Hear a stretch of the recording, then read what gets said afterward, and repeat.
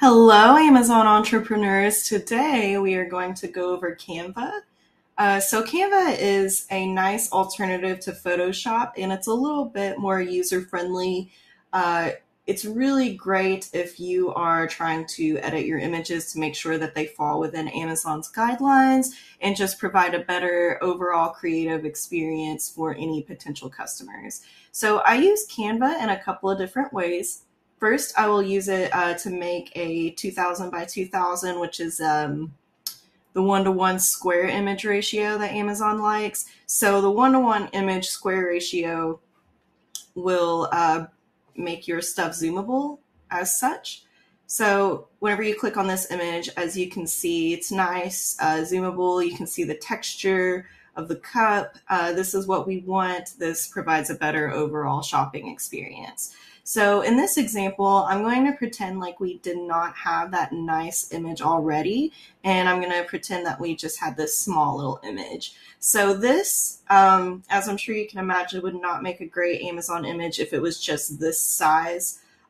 It would show up really small. In comparison to some competitor products, it may not look as good. So this is definitely something that we would want to do for all main images.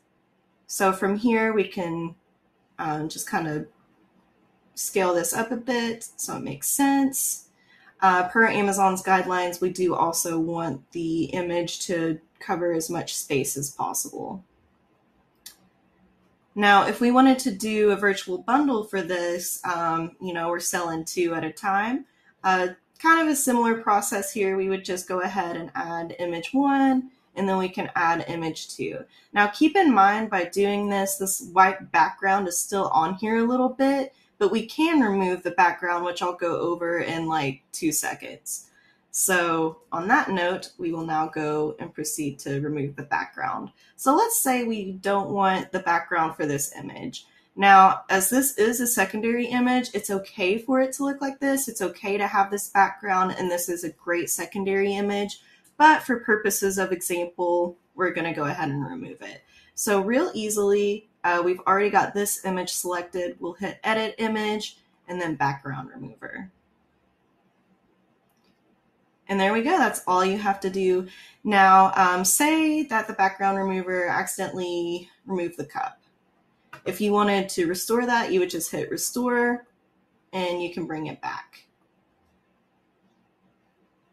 Now, you will have to be a little bit careful with this.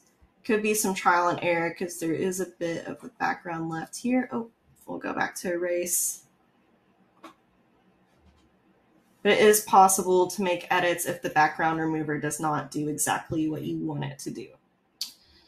So yeah, these are the two main, or I guess three, because I gave another example, ways in which I use Canva. There are definitely a lot more features here that you can do. So if you wanted to create a logo, that's definitely an option. You can create, you can add text to your images. So if you wanted to do infographics, we'll pretend we're doing an infographic here. Great for parties.